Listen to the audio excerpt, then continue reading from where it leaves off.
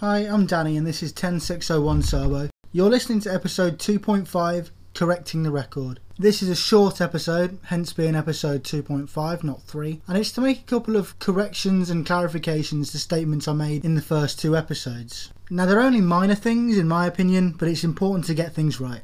Firstly, in episode 1 I quoted Jennifer's attorney, Brian Coyne, as saying, quote, "things got away from her that day," end quote. That was a paraphrase of what he said, and I inadvertently presented it as a direct quote.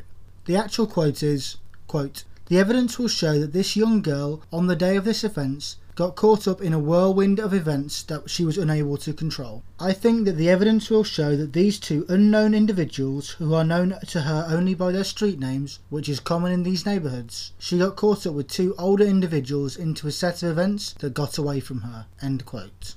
As you can see, the meaning is the same and the wording is similar, but I didn't quote him exactly and I presented it as if I did. Apologies, that was a genuine mistake. Given that Brian Coyne only said 448 words in his opening statement, it's important to get those words right. And believe me, you'll be hearing more of my opinion of Coyne's trial performance in later episodes. Secondly, and more importantly, in episode 2 I said that the police interviews may have been recorded and we just don't have the recordings.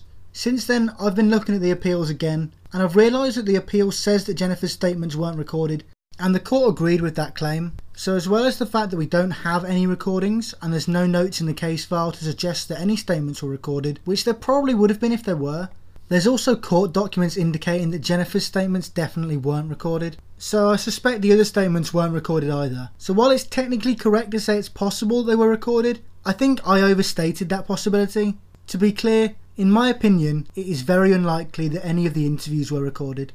Now you're probably thinking, why are you making me listen to this boring crap, Danny? And you've got a point. But I have a point too.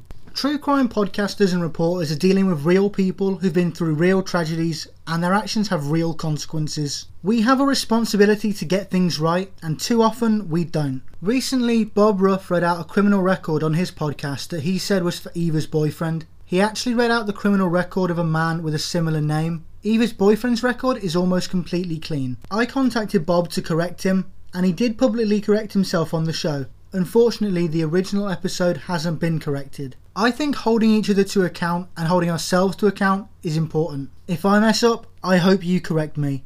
Email me at danny10601@outlook.com if you want to correct me, or just give me some feedback. Thanks for listening. I hope you join me for my next episode.